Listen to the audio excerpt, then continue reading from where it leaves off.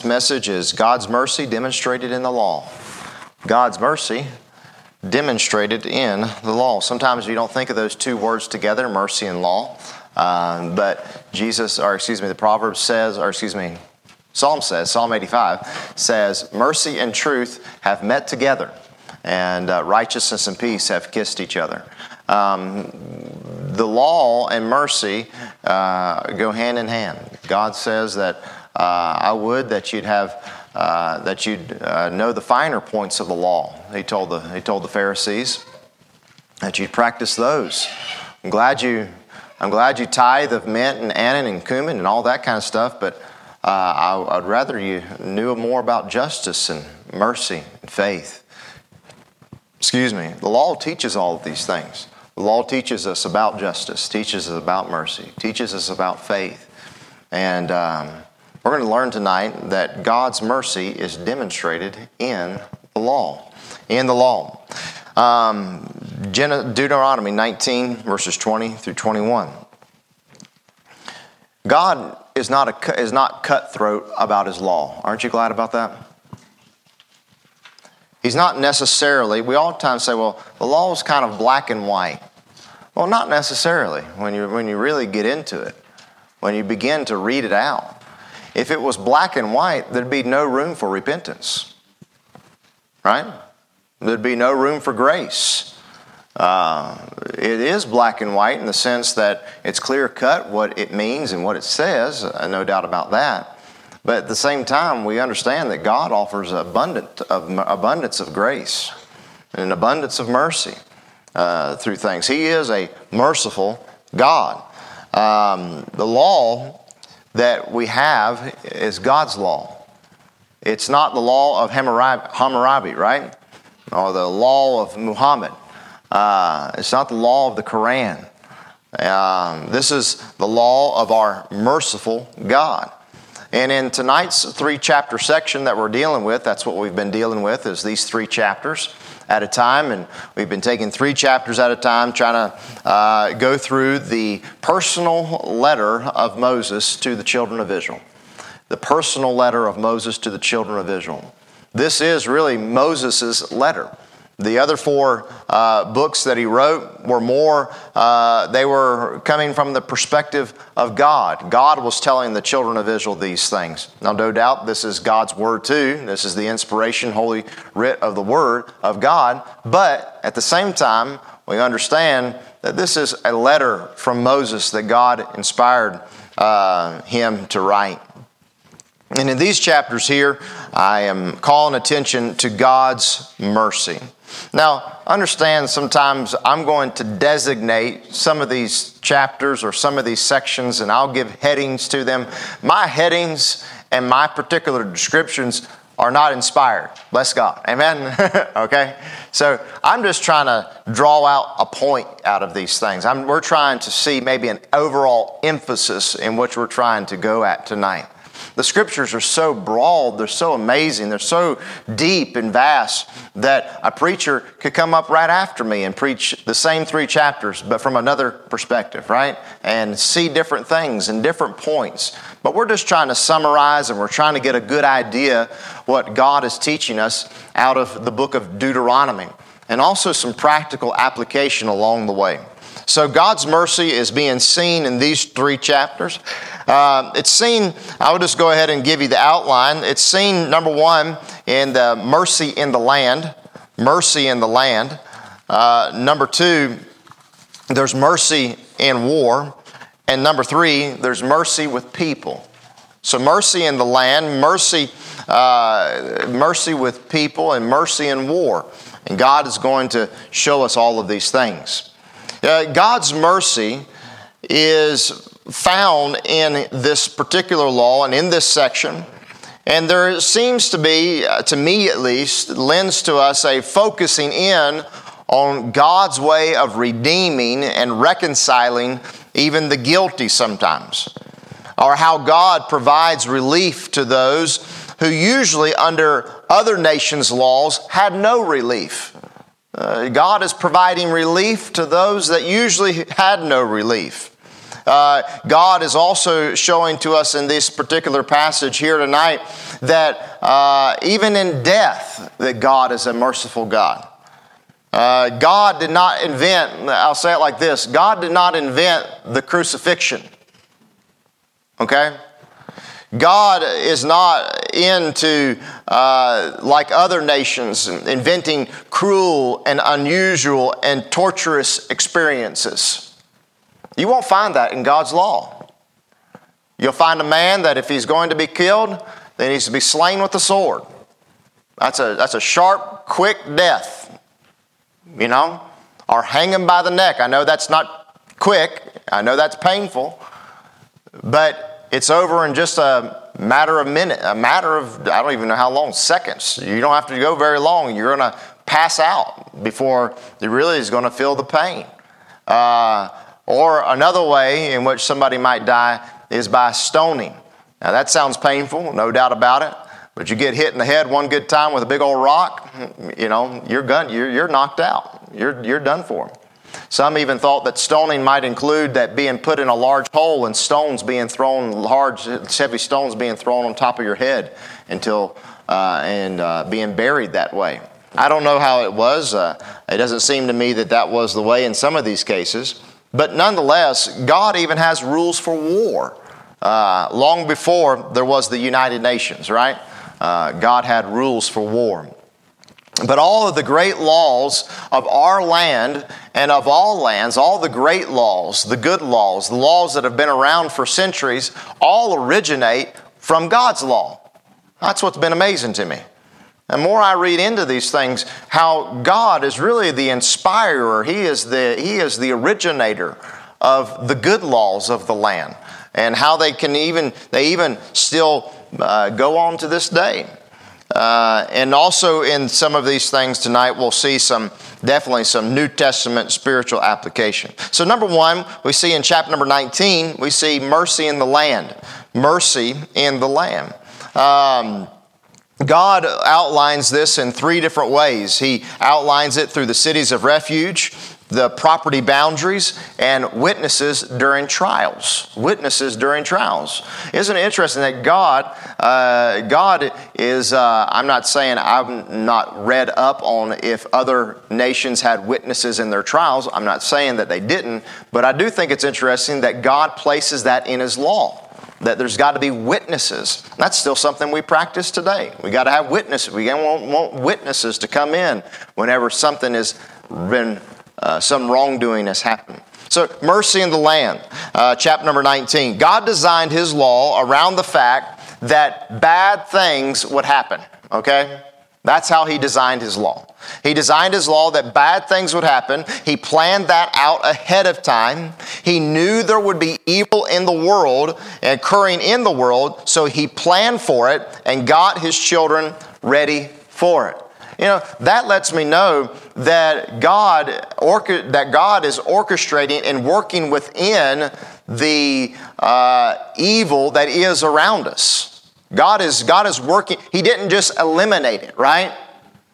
He gave a law in order that He might work within His plan, work within what happened at the fall. God is doing things in this way, in this particular way. God did not leave us to our own devices. Amen. I mean, He said, no, I'm not going to do that. I'm going to give you a plan. I'm going to give you a law. I'm going to help you guys out. Why? Because why did God do this? Why did God give us a law? Because He's a merciful God. Law, when you think about it, really is a merciful thing. Man, if you don't have law and order, you definitely don't have any mercy. You definitely don't have any mercy. So law is a merciful thing. Law, God giving them the law was merciful to them so that they might know and understand how to live and how to act, how to have wisdom, how to handle certain situations that are being brought up.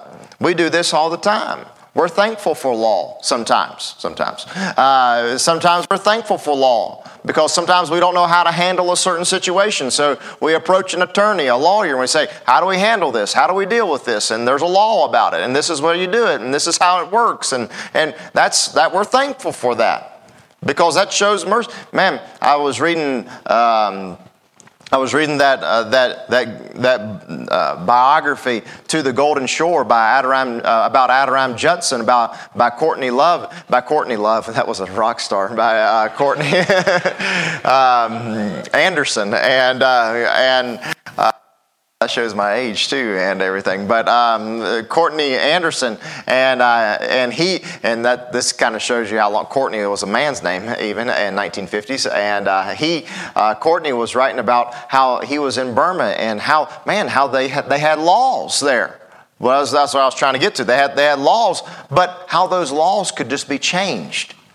There was no rhyme nor reason sometimes. The king might change the law, or the governor might change the law, or if you paid somebody a little bit more, you might change the law. Everything was on a gift type basis there. So there really wasn't a hard-fast law there in the country of Burma. So it was always difficult to deal with certain things. If you've never read To the Golden Shore, I'd recommend it. It is a page turner and a gut wrenching one too. It's a tough book to read and it'll leave you in tears, but a good one. To the Golden Shore. It's a 500 pager too, so just get prepared for the long haul on that one. So in small print. But anyhow. Law is a merciful thing. It's a merciful thing. The first thing is this: a city is a refuge. Notice, if you will, in this first section right here, that God gives the plan for the cities of refuge. In verse number 1 of chapter 19, when the Lord thy God hath cut off thy nations, which the Lord thy God giveth thee, and thou succeedest over them, and dwellest in their cities and their houses, thou shalt separate thee 3 cities for thee in the midst of thy land, which the Lord thy God giveth thee to possess it. And thou shalt prepare thee a way, and divide the coast, and the Lord thy God giveth thee in the inherit land into 3 parts, that every slayer may flee thither. And this is the case of the slayer, all right? The slayer, the person that kills somebody.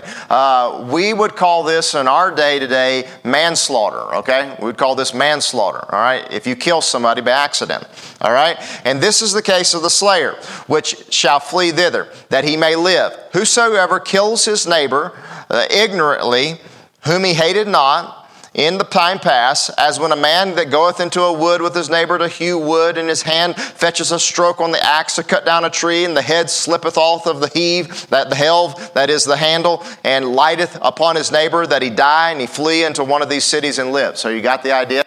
All right? So you kill somebody by accident. All right? And there's a city that was set up. It's called Cities of Refuge. Lest, verse 6, the avenger of blood pursue the slayer while his heart is hot, and overtake him, because the way is long, and slay him, whereas he was not worthy of death, inasmuch as he hated him not in times past. Wherefore I command thee, saying, thou shalt separate 3 cities for thee. All right. So God established in the early onset of the children of Israel, when they were going into the land, that on the west side of Jordan, they would have 3 cities and 3 different parts of the land, okay?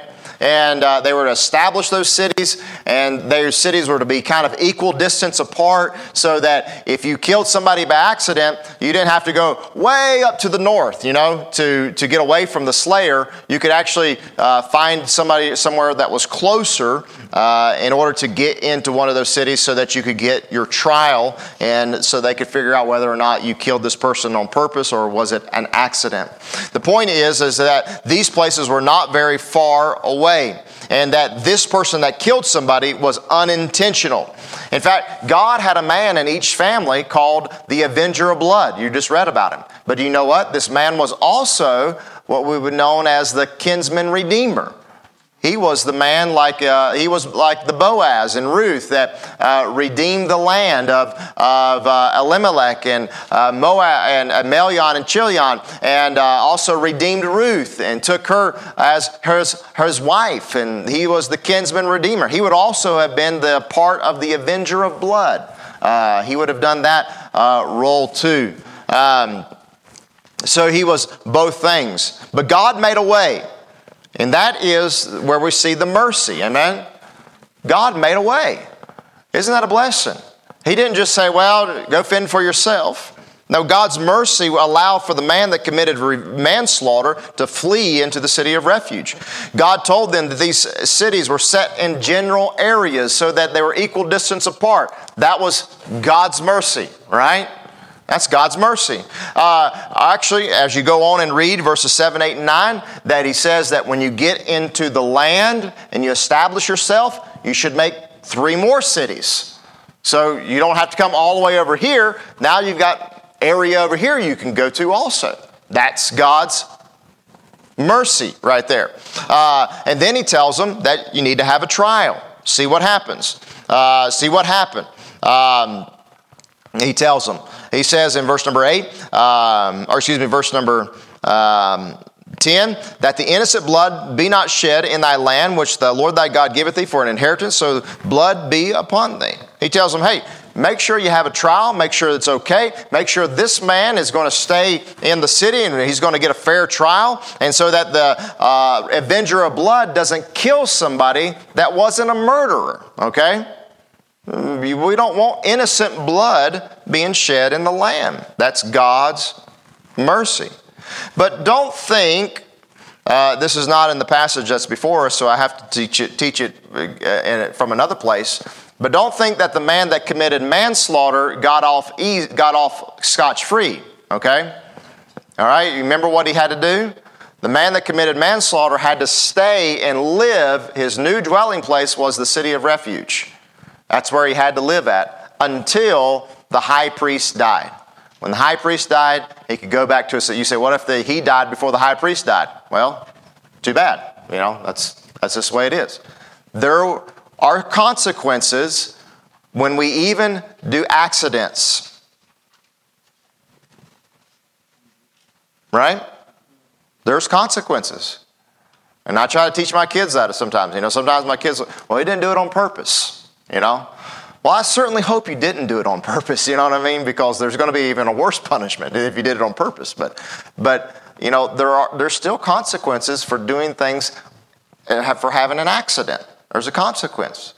You know, if I rear end somebody, I'm going to have a consequence for that. Well, I didn't mean to. That's what I'll tell the officer. I didn't mean to. You know, what's he going to say? He'll say, too bad. Oh, well, I don't care. Do you have insurance? You know, that's what they'll say in Austin. That's all they care about. But we see the New Testament principle behind that is that Jesus is our city of refuge. Amen? Jesus is the one we run into. Jesus is our protector. Jesus is where we hide at. Jesus is where we find our refuge at. We find it in Him. Is that we were once worthy of death. We had sinned. We have done wrong. But now Christ is our city of refuge. He's the place where we abide at. He's the place we live at. A trial has been set, and I've been declared innocent through the blood of the Lamb. Amen? And I'm clean. And but you know what? I got to stay in the city of refuge. Amen? That's where I got to stay. That's where I'm at. I'm safe there. I'm safe there. And then notice, if you will, one verse that comes along with this. There's mercy in the land. You see the cities of refuge. You see another thing that deals with the land.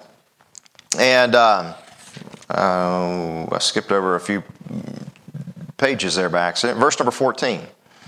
I missed one more point here. He says then too at verse number 12, then the elders of his city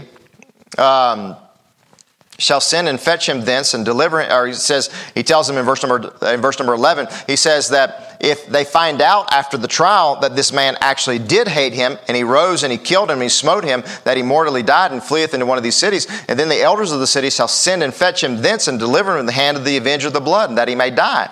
Thine eye shall not pity him, but thou shalt put away the guilt of the innocent from Israel, that it may go well with thee. Understand that there's mercy there too. You say, I don't see that. And actually, the Bible says to have no mercy on the man that kills somebody on purpose. First degree, have no mercy on them. Have no pity on them. Where's the mercy at? The mercy is to the family that he offended. That's where the mercy is to. You see, the mercy in law is not so much releasing those that are guilty, right? It's also punishing those that are guilty and restoring and bringing some kind of justice to those that have been hurt. There's mercy in that. God cares for those that have been hurt. But when we live in a society like we live in today that does want to release the criminal and have no repercussions on the criminal, then what is that saying to those that they have offended? That's hurting them. That's not merciful to them. So understand that God's mercy goes both ways. There's property boundaries. Verse number 14, thou shalt not remove thy neighbor's landmark, which of old time have been set in thine inheritance, which thou shalt inherit in the land that the Lord thy God giveth thee to possess it. God was merciful with the people and their property. Property was a big deal because property was a sign of the covenant to His people. In fact, there are many laws about it, but even in our day today, there have been cases out there where people have actually tried to move fence lines. I've known about these cases. People moving fence lines and trying to widen their property by moving their neighbors' fence lines here and there. That's just stealing, right? I remember when we built a fence when we lived in town. We built our fence and we saw where the old fence was, and we actually said, you know what we're going to do? We're going to come a foot off of that old fence just to be safe. It looks about right. We can see the property line, but we're going to just come a little bit off of that just because we don't want that. Excuse me. We don't want that animosity between our neighbors. You know.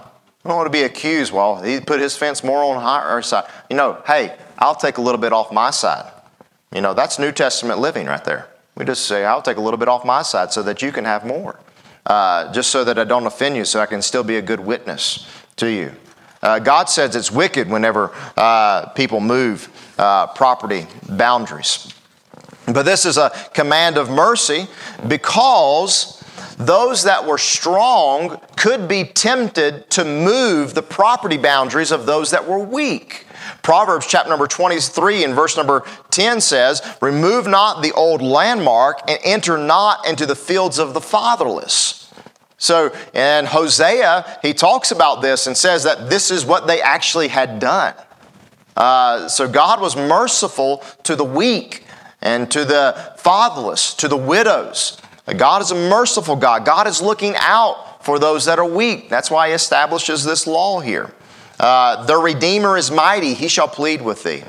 But this is also a New Testament spiritual application because Proverbs 22:28 tells us, I think, something great here that helps us to understand something maybe spiritually speaking. Remove not the ancient landmark which thy fathers have set.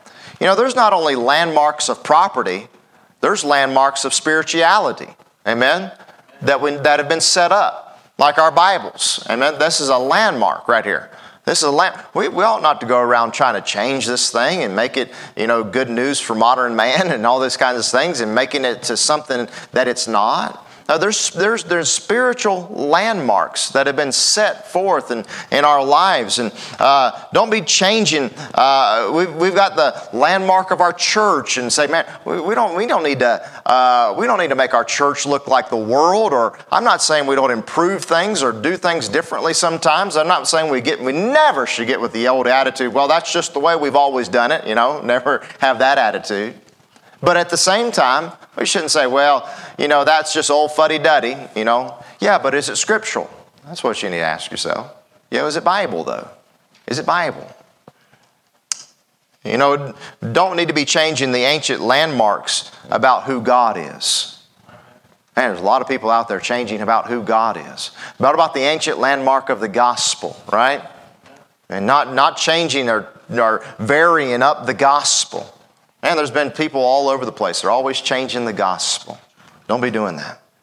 And then the final thing is about mercy in the land is not only property boundaries, not only cities of refuge, but notice, if you will, the last section deals with witnesses in the land.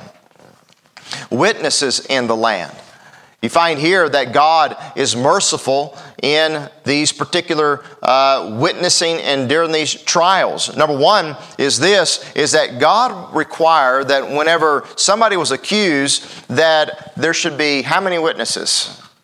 2 or 3, all right? 2 or 3 witnesses, all right? They didn't have DNA evidence back then, okay, all right? 2 or 3 witnesses. A man could not die by the witness of just one man. All right? That's God's mercy. You can't just take the testimony of one person. But there's also mercy, and I love this. Man, if we don't apply this law is not in the books anymore. But the law of God was that if a false witness, verse 16, rise up against a man to testify against him, that which is wrong, then both men will go in between the controversy and the judges will make a decision. And if it finds out that the man that witnesses against a man witnesses falsely, he would receive the same penalty that man would have received if found out that the false witness was correct. Man, we don't do that anymore, do we? I mean, somebody can just accuse somebody of something, and if it's false, they say, oh, well, that was just false. You know. That's sad. Why did God say that? It says it in verse number 20. He says, and those which remain shall hear and fear, and shall henceforth commit no more such evil among you. Man, that scares some people straight. They'd stop doing some false witnessing if they knew that they were going to experience the same punishment that they were trying to get that other person to experience. That's the mercy of God too, though. That's mercy on the person that was falsely accused. That's justice for him and mercy for the man or the woman that was defamed. Chapter 20. Mercy in war. Mercy in war. Verses 1 through 4 tells us that when thou goest to the battle against thine enemies and seest horses and chariots and a people, then thou and be not more than thou and be not afraid, for the Lord thy God is with thee, which brought thee up out of the land of Egypt. God is in his mercy will fight for them in the war.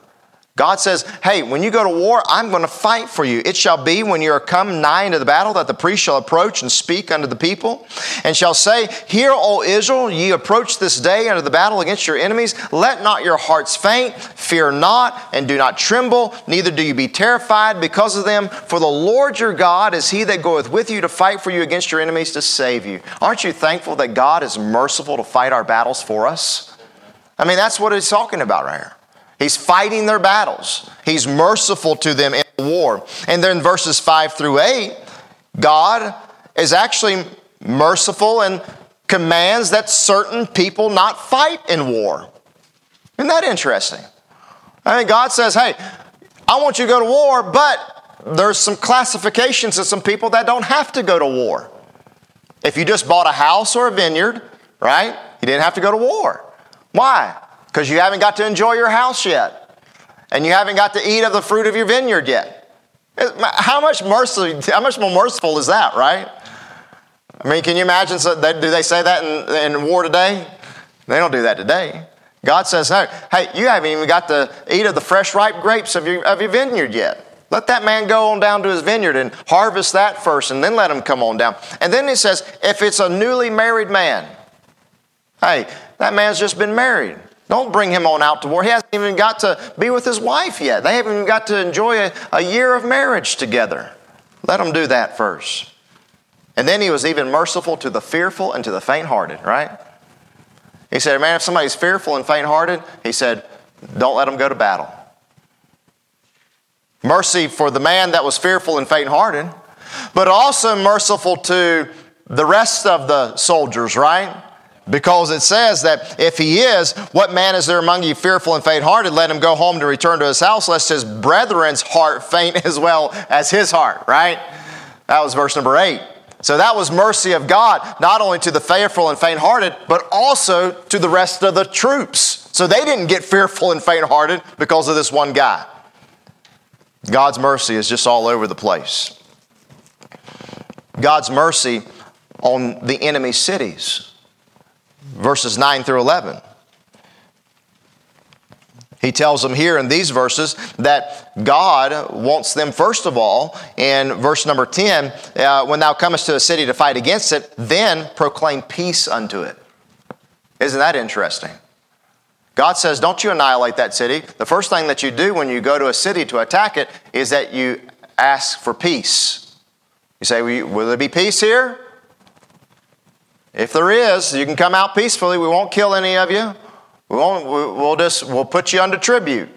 That means we're going to tax you. All right. We're not going to kill you. We're going to take care of you. All right. But he says, if there will not make peace unto thee, then we'll make war against thee. Then what you're supposed to do is that you're supposed to, number one, kill all the males immediately. That doesn't sound very merciful, I know. All right. But they did not torture them. They said just slay them, kill them. Man, how many of you have read the stories of Rome and other places? Man, they torture folks. Torture them. No torturing. Just off with their heads, done. Understand this too, that when you're reading in Deuteronomy, these are normal day practices, okay, in the land, in the ancient times that they lived in, okay. There wouldn't have been any shock, right, wave sent through the community when somebody read these things. The shock wave would have been, oh, that's all, that would have been the shock wave. But then he says, save the women and children. Save the women and children. But the women and the little ones and the cattle and all that is in the city and even all the spoil there, verse number 14, thou shalt take unto thyself, and thou shalt eat the spoil of thine enemies, which the Lord thy God hath given thee. Now, understand, you've got God's mercy on those that are in war, those that are in the enemy cities, those that have been chosen to go to war. But then you see a switch. There's a mercy on the children of Israel here. And by that, what I mean by that is this, is that verses number 16 through 18 tells us that you're never to make peace, he says, with the cities that are close by, with the people that are close by you. The Hittites, the Amorites, the Canaanites, the Perizzites, the Hivites, and the Jebusites. He says you're never to make peace with any of them. In fact, you're not only to kill the males, you're to kill the women and the children. Now, these verses do not display, obviously, the mercy of God upon the Amorites, the Hittites, the Amorites, the Canaanites, the Jebusites, unless you know your Old Testament history. If we know our Old Testament history, we knew that God had actually given these people over 400 years of mercy and had sent unto them. They knew about the one true God. Okay? I say, how did they know about the one true God? What happened when they went to Jericho? What happened when they met Balaam? What happened when they had Jacob and Isaac and Jacob and Isaac and Abraham in the land? They knew about the one true God, but yet they denied him. They denied him and they went after their own gods. So God was merciful to these nations for over 400 years, but they would not repent.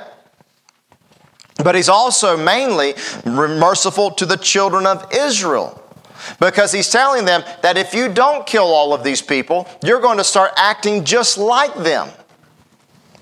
Okay? What if I told you what if you moved into my neighborhood and I said, great neighborhood, but we got one real bad problem. He said, what's that? We've got rabid monkeys. Don't pet them. Don't let them in your house. If they bite you, you'll die. All right, you'll just keel over. Your kids will die. You're like, you know what? They're monkeys. They're kind of cute, you know. And so you're just. And I said, no. You got to kill everyone that you see. You cannot they're deadly. They will not, just get rid of them, okay? But you're a real, humanitarian, and I go and knock on your house, and you've got 3 or 4 monkeys in there, and your whole family's dead. And you're sitting there in the chair, about to die yourself. Now, what was merciful? Me telling you to kill the monkeys, or you letting the monkeys kill you? You see what I'm saying?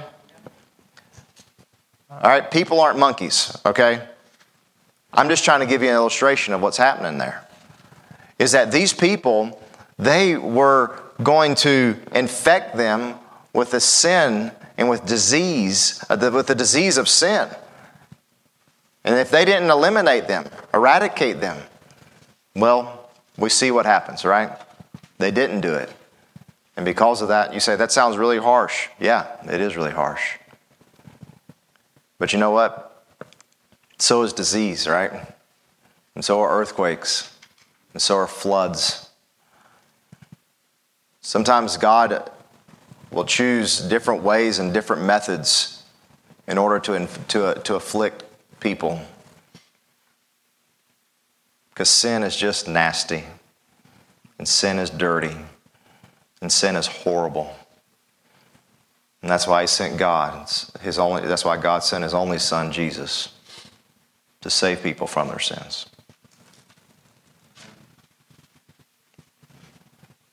And then there's mercy on the land. I like this. It's kind of a neat little verse, kind of a good little wrap up at the end. Verse number 19, when thou shalt besiege a city a long time in making war against it to take it, thou shalt not destroy the trees thereof by forcing an axe against them, for thou mayest eat of them, that thou shalt not cut them down, for the tree of the life is a man's life, to employ them in the siege. Mercy on the land. Neat little thing here. God commands them, don't cut down all the trees after you have besieged a city for a long time. That's merciful in 2 ways. Number 1, merciful to the land. Don't make the land barren, right? Don't take all the trees down. God was the first environmentalist, wasn't He? He really was. He was also the first horticulturalist.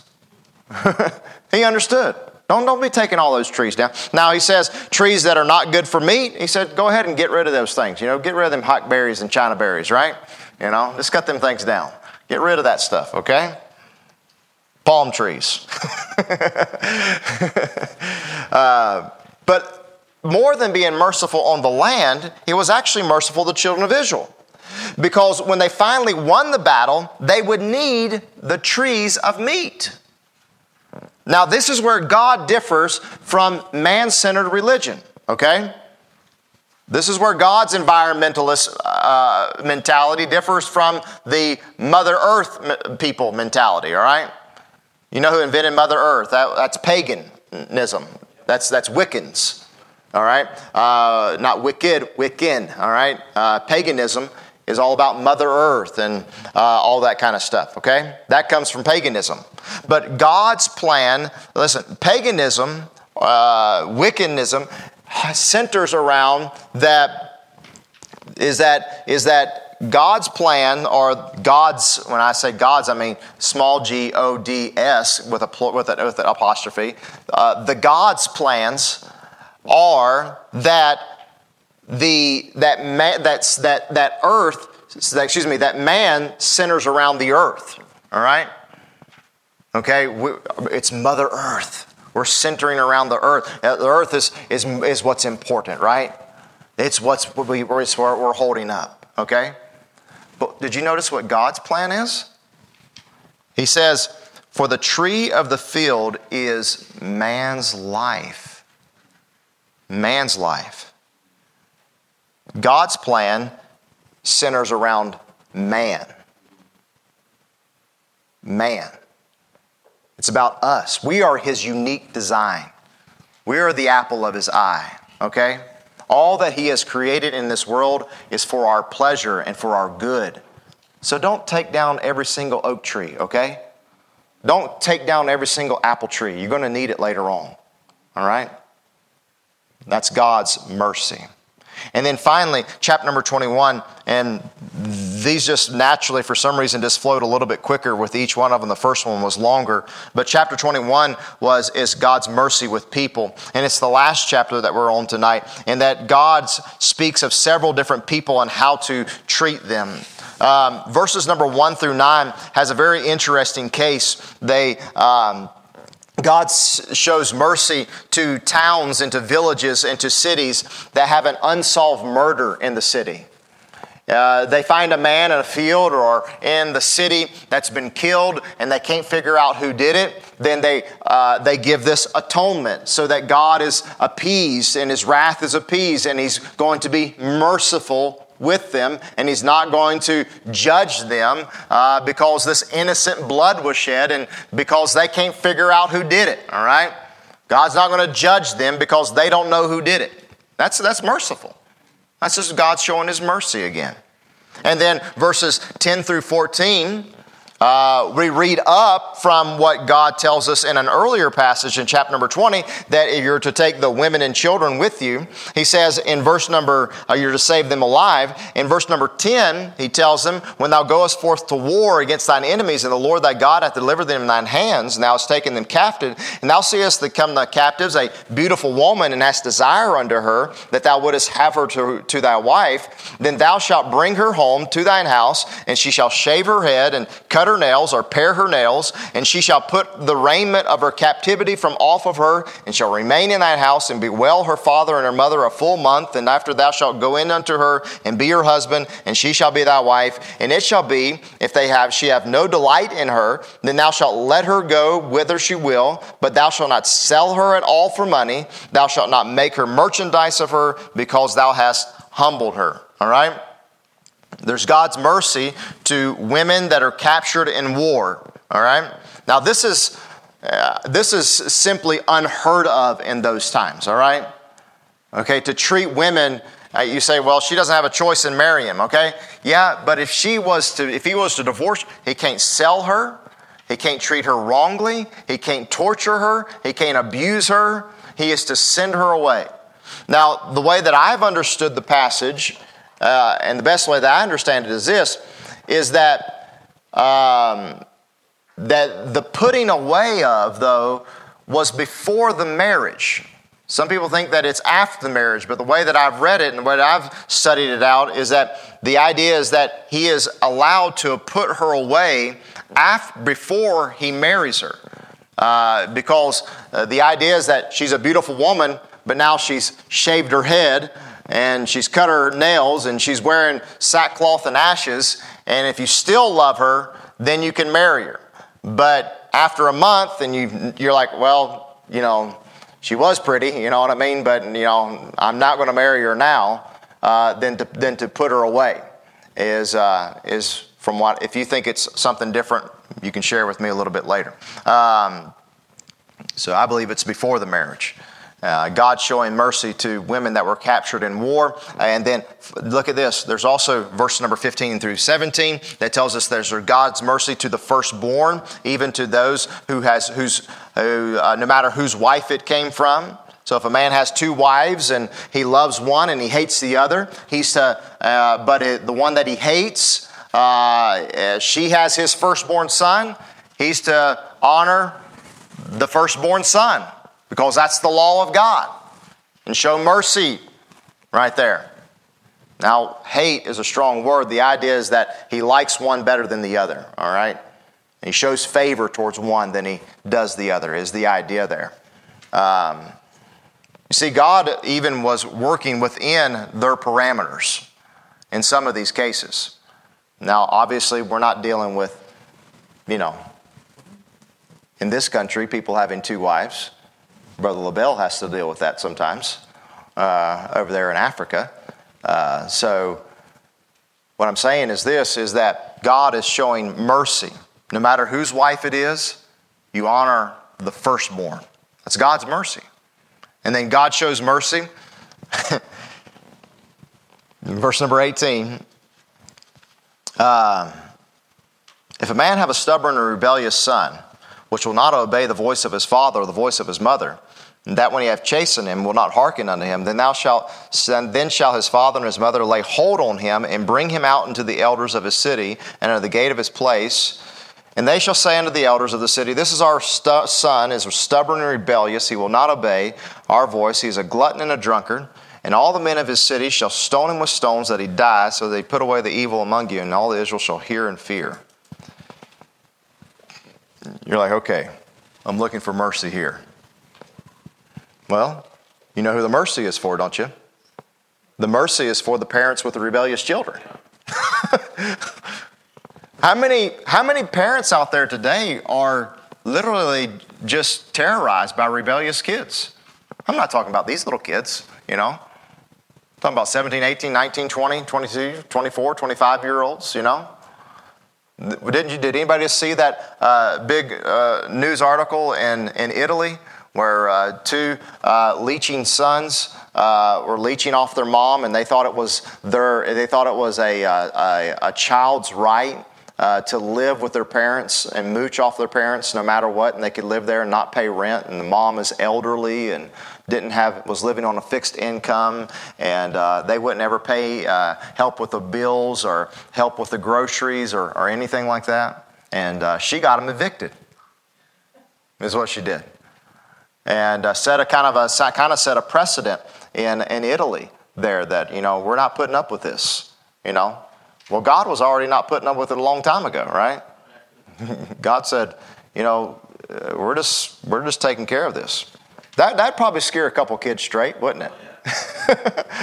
You know, they'd start thinking twice about mooching off mom and dad and being a drunkard and a glutton and just being a rebellious, stubborn person. Yeah, ne'er-do-well. And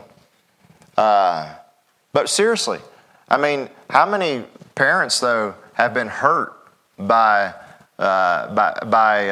their children, beaten by their children, you know, and stabbed and even some, you know, sometimes killed by their own children. That's because we live in a land it's very lax on its laws. We don't punish the guilty, and we just kind of let things slide. And we always want to show mercy to the person that's offending, but we're not showing mercy to the person that's been offended. You know, we are being granted mercy right now by the fact that there are serial killers in jail. That's mercy on us. Because if you didn't have them in jail, they might be killing one of your family members. I mean, that's where they belong, all right? In our society, okay, we could get into all that, I'm not going to. But I'm just saying that's where our society puts them at. And then finally, verses 22 through 23, God's mercy to the dead. If a man have committed a sin worthy of death, and he be put to death, and thou hang him on a tree, his body shall not remain on that tree all night upon the tree. But thou shalt in any wise bury him that day, for he that is hanged is accursed of God, that the land be not defiled, which the Lord thy God giveth thee for an inheritance. God even has mercy on the dead. And he says, don't let them hang all night. And who else was hung on a tree? The Lord Jesus Christ. And this same exact verse was used of them right here to show to us that he was cursed of God for our sins and for our sake. But did he stay all night? No. Like the law said, they went around to break their legs, but they didn't break his legs, did they? No, it didn't have to, because he gave up the ghost.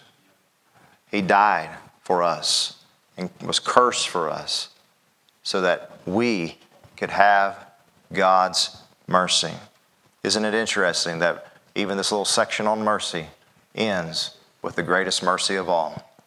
A reminder of Jesus Christ the Lord hanging on a tree for our sins. And he became sin for us, that we might be made the righteousness of God in him. Thank God for his everlasting mercy. Father, we're thankful for the word.